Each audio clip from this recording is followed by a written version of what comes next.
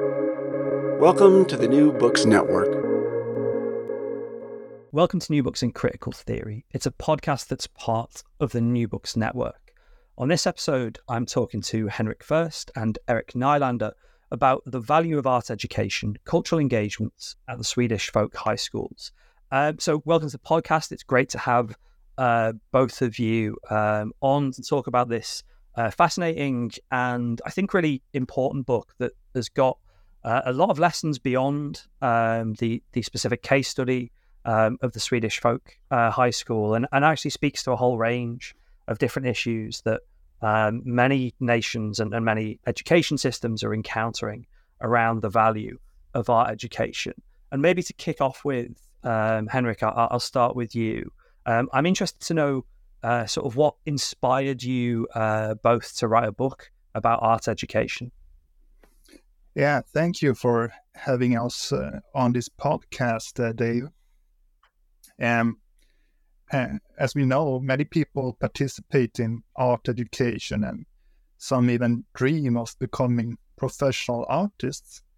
And through this book, we want to show how students and teachers experience, but also value art education. And especially when it's often considered quite a contested educational choice. So how do the students and teachers understand and justify their engagement in art education when it's contested as something that does not necessarily lead to a professional career? And the answers we give is it provides a more plural view of the value of art education. And the book lies in sort of a disciplinary intersection of sociology and education.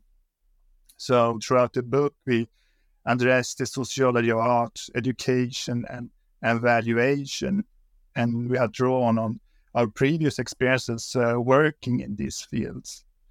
I think the most important background for this book is actually a governmental report that we did together a couple of years ago. I had just completed my PhD in sociology in 2017, and this was also before my postdoc in Uppsala and Amsterdam. And I got the opportunity to do this evaluation about art education at the folk high schools together with Erik and a folk high school teacher named Sanna Lebelius. And I think we will talk a bit more about the folk high school a bit later during this episode. But in short, it's sort of this educational institution between upper secondary education and the university. And there is no really like formal entry requirements based on previous education. And we got to evaluate this art education at the folk high school. And the report focused then on music, visual arts, the creative writing education, which we also write about in the book.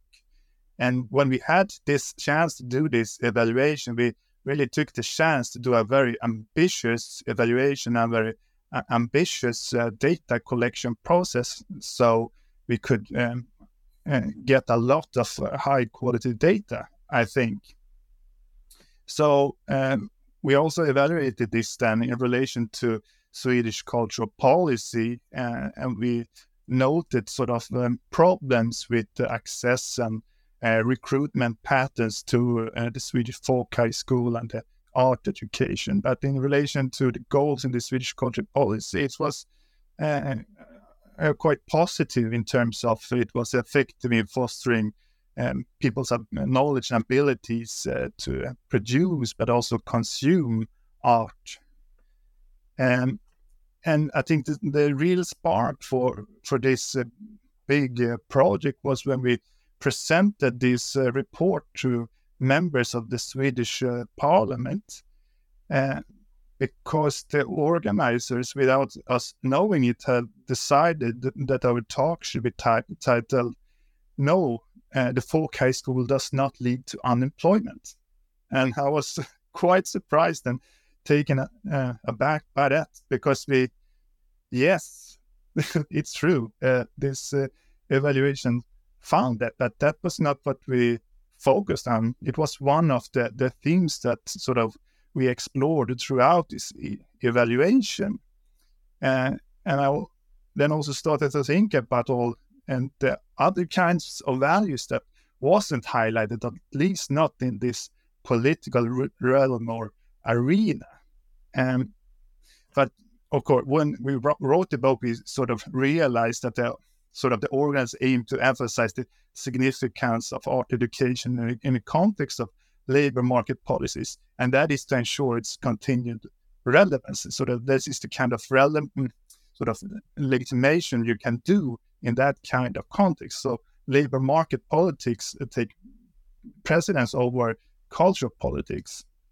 But however, we still felt that sort of the voices of the teachers and students was sort of silenced, so to speak, because they talked about so much more in terms of the importance and value of participating in art education.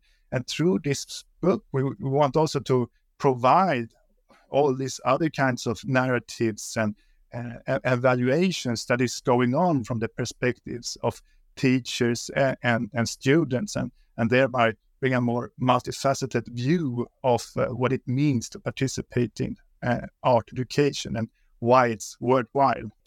Yeah, I think you already mentioned the kind of richness of the data that you'd collected, and that really kind of shines through in the book, actually, and both in terms of those broad questions of almost kind of philosophical questions of what's the kind of the value of these institutions, but actually through to the kind of everyday lived experience of how individuals negotiate some of the contradictions, some of the tensions within these folk high schools. I guess if I turn to you, Erik, one of the things that might be useful for the listeners is to introduce the Swedish folk high school, because on the one hand, as you read the book, you can probably say, oh, they're kind of a bit like art schools, but they're not in the, say, the British and other European systems. They're kind of like graduate or university level art schools. At the same time, they've got a particular, I think, kind of national context which is important and kind of shapes their practices. So what actually are these Swedish folk high schools? Yeah, I guess the research of tertiary education tend to be centered on higher education and university degrees to a large extent. At least that seems to be the case in the UK. But in a Scandinavian context, folk high schools are one of these other large-scale educational institutions providing post-compulsory education for the adult population. I'm not sure what the suitable equivalent would be in the English-speaking world, or if there is one. In part, it kind of resembles North American community colleges, or it is also in part derived from the same philosophy of liberal arts education traditions in the US. I don't know, in the UK, you have further education, you have open university, which have some similarities to the basic function of the folk high schools or their ideas. But in Sweden, these schools began sometime in the mid-19th century, a time when higher education or continuing forms of education beyond 6 years was really reserved for a small fraction of the Swedish population. And Sweden wasn't very developed. Unlike the UK, it wasn't sort of industrializing. It was a farmers' society. And this was a school for the land-owning farmers and their sons from the start. But then over time, other social groups were making their way into these schools. They became very important conduits for social movements, such as the temperance movement, the free religious movement, and the labor movement eventually. And then from the 60s onwards, they started to specialize in this art education or artistic forms of education. And that process followed from the whole school system having expanded, the whole welfare state had developed. And then there was also a new political, cultural interest among the youth generations of the 60s. And then because the school is grade free and it's like, it has a very open-ended mandate to formulate their own local curricula. They were seen as more progressive, experimental, and interesting. I think something that suited the zeitgeist of the 1960s and 70s. And from there on, these art-oriented programs has really expanded, and they have taken in new art forms and kind of placed new types of cultural expression on the curriculum, you could say. That gives the sense of, I guess, a kind of, as you've mentioned, liberal arts, classic, sort of almost kind of free kind of art school education. And I'm intrigued, I guess, by what the kind of lived reality is like. And maybe, Henrik, I'll come to you on this. What actually kind of goes on in these schools? One of the things that runs through the book is, there are many sort of paradoxes and tensions that you tease out. But on the one hand is a kind of sense of, I guess, kind of freedom, but also is this question of like, well, what will the curriculum be? What will we do in the classroom? How will kind of daily life work? So yeah, what sort of, what happens in these schools? Yeah, the students may either live on the premises or travel to school to some extent, and there are boarding schools. And I think also that the public image of the folk high school is that of a boarding school, but that is also situated at the countryside. And as Erik mentioned, there's a certain history to the Swedish folk high school in educating people on the countryside that didn't have access to higher education. Sort of this building has remained on the countryside, so it's a particular kind of environment that you associate with the Swedish folk high school. And in the book, we sort of try out different kind of classical sociological concepts in order to try to understand the sort of living at the Swedish folk high school. In terms of being a boarding school, is quite similar to Irving Goffman's idea of a total institutions, because students are cut off from the rest of society. They take classes, eat and sleep at the premises, and so on. But in similarity to other sort of similar concepts from the 50s and 60s, it doesn't seem to really fit with sort of the experience of being at the folk high school, because this, for example, this idea of a total institution sort of refers to the sort of involuntary confinement of people, like in prisons and so on. But here's a sort of more of a voluntary total institution, and here we draw on the work by Michaela Sundberg that has sort of developed this concept, because people are there of their free will, and they experience that sort of that is liberating to be sort of contained, and where the meals are planned, and what they are supposed to do is scheduled, and so on. And so there's sort of this liberation from the control by the environment, so they sort of can focus on their developing their creative capacities. And then also this is combined with people that is going to the folk high school. Not even all folk high school have boarding schools, so there's sort of a mix of different students and different kinds of experiences between those that live at the boarding school and those that live outside and come into the folk high school.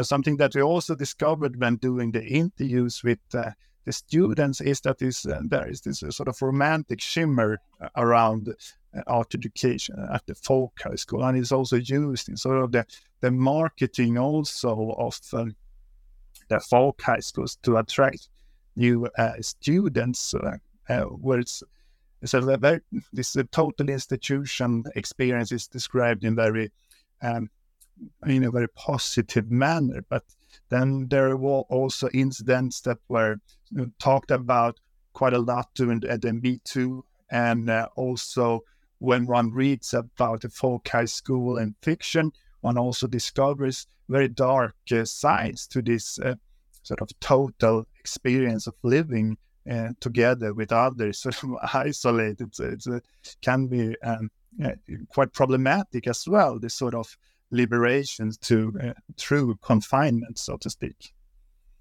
Can I stay with you to sort of tease out a couple more things, Henrik? So one of the things that you get, and you sort of alluded to this already from the work with the students, is a sense of both how they kind of narrate and describe the school, which is actually different for different types of student, and then also a kind of profound sense of the kind of meaning of art education. And I'm interested to hear really a bit more about that, particularly that kind of sense of how the students describe this, on the one hand, as you said, total institution, but also this quite nice total institution.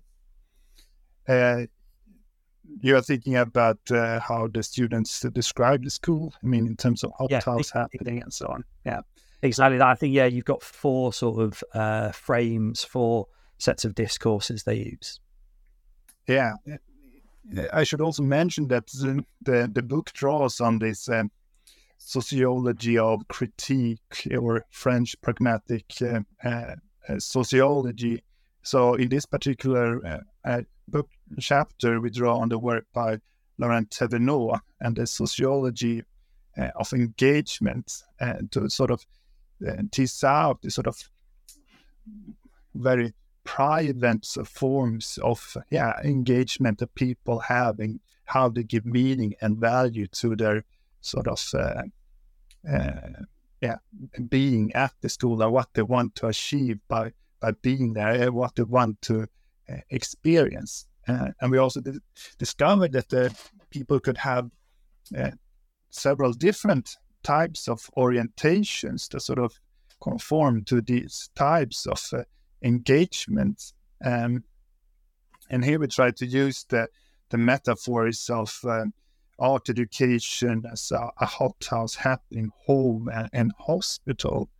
And when we write about art education as a hothouse, and that is also what people generally think about from outside when thinking about art education, and that is that art education is sort of a means towards a goal of having an artistic career, or taking the next step in an educational trajectory.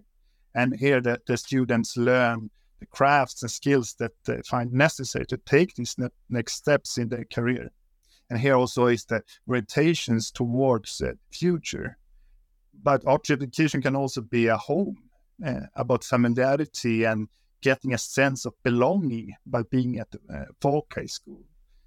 And sometimes this is described as a particular kind of folk high school experience. Perhaps the students are moving away from where they grew up to be with other like-minded individuals. And here the sort of the present and the past matter, and what you do with others in the moment in the folk high school, to have this homely feeling while being at the folk high school. That is important for some of the participants. But art education can also be like a happening to explore something, and the sort of the spontaneous nature of participating, and where one does not know what will happen. And this is also part of this folk high school experience, and part of the sort of creative atmosphere of being at a folk high school, where you, to a great extent, can freely choose what to do and engage in due to this open curricula. And art education can, for example, be part of a gap year in this context. And art education can also then be sort of similar to a hospital, Some students participate in art education to recuperate. Some have had problems with their health, for example, being burnt out in their occupation. And the folk high school becomes a place to wind down, to get back to a sense of self. And here the students look back at where they have been to be able to look forward. And sort of tension and perhaps a paradox in all this is, to some extent, these sort of orientations can all also be traced back to this imperative of labor market integration, like the hospital making people ready to enter the labor force again, or taking a gap year so that one is able to continue studying for an occupation, for example. And so that is sort of an interesting twist to all this. If that's the orientations towards the school, coming to you, Erik, I guess the big question is, well, who are these students? Who are the students who are going, both actually in terms of whether they see it as a kind of hothouse happening, home or hospital, but also in terms of their kind of roots in. And I wonder if you could sort of bring together a couple of the chapters that talk about who goes, the kind of patterns of attendance, and then crucially, how do they actually get in to the art school as well? Okay. Yeah, that's covering a few themes in the book. So as I mentioned before, so this long history of this particular institution in Sweden being a farmer school from the start made it quite remotely located. And I guess if you compare it to other institutions that promote cultural knowledge and competence, they are quite rurally or shattered around Sweden. But the cultural programs tend to recruit nationwide. And even though these art programs, they only make up 25% of the full attendance of the folk high school, they are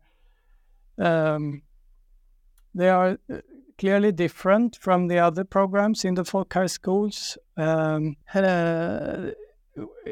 Henrik said, we could piggy ride quite a bit on the governmental authorities in gathering registry data, which in the case of Sweden is quite developed. And there you could track people based on, parents' occupation as well as where they're coming from. And there you can see that this, as is usually the case with art education, the cultural program has a more nativist recruitment profile. They're really struggling to attract students from non-Scandinavian and non-European origin. And in terms of parents' educational level, it is socially skewed towards the middle classes and the upper middle classes.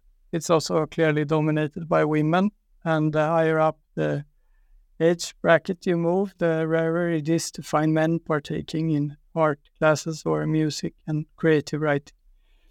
But this is obviously very schematic, and I think the starting point, what Henrik was talking about, was, Henrik and me had been doing studies on elite programs in the folk high schools before this, and then I think we were kind of surprised doing the commissioned report just how broad and how different and how plural the engagement were in the various programs, and that not everyone wanted to become Pablo Picasso or get the Nobel Prize for the best creative writing. It's very schematic, but it's the usual suspects, right? The classical take on the social underpinnings of attainment is showing that there is privileges, there is like social structures of exclusion. And is that reflected in, I guess, kind of roots in, and we might actually bring in the story of the teachers here, because obviously admissions and kind of, the teachers in general have to make judgments, I guess, about artistic value or artistic worth, as well as that, as you've said, usual suspects of who thinks it's a good idea to go and study an art subject rather than going into the labour market to earn money working in, routine or manual occupation or a highly skilled technical occupation, something like that. So what kind of judgments allow people in? What kind of things are the teachers sort of thinking about when they think about artistic value? So I guess that question was for me, was it? Sorry, Erik. Yeah. No, so I think as like one thing that struck me when we compared these justifications and valorization that Henrik was talking about, that the students formulated, was that teachers, being spokesperson of the institutions and the organization that employed them, had to play a much more another language-based game on which sort of were mobilizing more publicly recognizable orders of worth in legitimizing the school form. So it's not so easy for a teacher to say that the students are there to have fun, to get laid and to grow up and so on. They have to mobilize more generalizable concepts of worth. And here we sketched out more sort of public orders of worth, where which was a model modified after Boltanski and Thévenot's work, and we looked quite a bit on the testing situation. So basically, like for example, like an audition, or when people come in to the school, like how are they tested? And I guess it's like commonplace knowledge nowadays to that the type of weak classification of curriculum content that is happening in an art school doesn't fit all students equally well, and that some students are, particularly students from working class backgrounds and some migrant groups, have a harder time feeling at ease in these types of experimental and open-ended explorative modes of arts education if they end up there in the first place. But I think we wanted to do something more in the chapters, both on the selection tests and in the ethnography on what happens in class, and perhaps also try and highlight how artistic engagements are always underscored with uncertainties. We zoomed in on these kind of situations, which was where people could do wrong, or where people are confused and perplexed and embarrassed and feel fragile. The chapter on selection test, and we focus also on like how you come about choosing someone over someone else. Like what is the format that you give priority to in terms of making selections into a school? If there is more applicants than there are places, do you have a personal letter? Do you stage an audition? And how do you talk about it? Where obviously different conceptualization of worth has to sort of materialize, then you have to justify a choice. I mean, you mentioned things like classroom practices, and actually there's lots more I could have asked you about there. And yeah, the orders of worth, the justifications, the stories both teachers and students tell around these both things like entries, but also things like classroom practices is, I think, a real strength and a real kind of fascinating element of the book, as is the kind of ethnographic element. But I wonder if we might kind of bring things together in a really sort of general question. There's lots more I could have asked you about, and I'm sort of conscious to kind of stress the listener of how much more the book is kind of doing, and how much more is going on in the book. But I wonder if I could ask you a kind of provocative question by way of kind of summarizing and concluding the book. And maybe, Henrik, I'll come to you first. The conclusion is, it asks this question: is art education worthwhile? And I think that's both a great question, but also it allows for reflection on some of the ideas and themes that are in the book, and maybe some of the things that we haven't talked about as well. So yeah, let's start with you, Henrik, and then I'll come to you next, Erik. But is art education worthwhile? What's the kind of the book's conclusion on that big question? Well, actually, the book ends with the words, while the value of art education may seem to be a marginal phenomenon at first glance, the kind of value attributed to it speaks to the kind of society one wants to have. So today in Sweden, art and art education are sort of under attack. There are budget cuts, and the overall relevance for art and culture is questioned in society. So there is therefore a battle going on to define art and to what extent the government should support cultural offerings.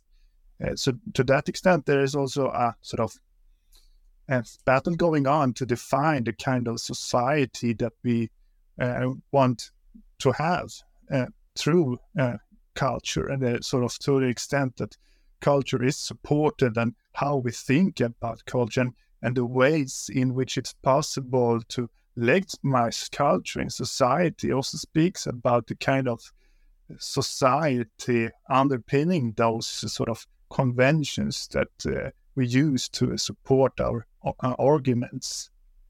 But returning to the voices from our books, the students and the teachers, we can see that art education is also many things. So when one discusses this on sort of this political arena, of course there is this very sort of reductionist understanding of art education, and you cannot really get this full sense of what it means to participate in art education and sort of the values that is attributed to art education and sort of negotiated and used throughout the art education. And I believe that through the book we were able to also show this kind of evaluation practices going on. And we also see that the folk high school is also a very particular kind of place in society. It's a space within society where art can be discussed. There are not so many of those spaces left in society where like-minded individuals, often from various parts of the country, can meet and talk and develop their artistic crafts and skills, and also live in this sort of voluntary total institution at times.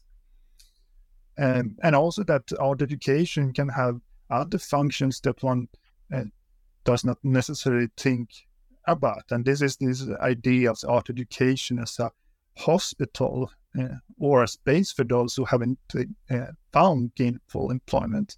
So it also fulfills an important, although indirect, role in the Swedish welfare society. As some, of course, also continue with artistic careers. And it's quite common that artists in Sweden have a folk high school experience when they become professional musicians, authors, or visual artists.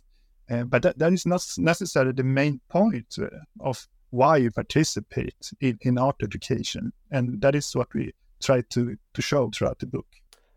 What about you, Erik?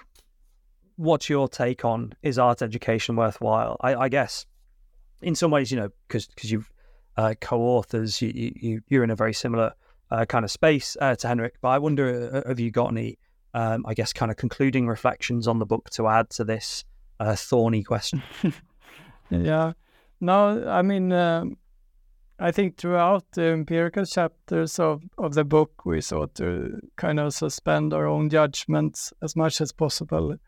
But the concluding chapter, we felt like, we wanted to challenge the existing educational policies a bit. I mean, Henrik mentioned this very triggering event for us where we were supposed to talk under the heading, No folk high schools does not lead to unemployment. I think for us it meant, how could we have come to the point where this is the, headline that you speak under when you talk about art education? How can the kind of learning to earning paradigm have become so dominant, and what can we do to kind of challenge this? Because it felt like that the conceptualization of art education as a public good had been narrowed down to something which was a tiny little fraction of what we thought it would be. And should it be a public good? Should it be conceived of as a private good? I think it is a political struggle where we can work for ammunition to kind of show the plurality and the broad-based legitimacy that these types of schools have in society, and defend another vision for society than the one currently displayed.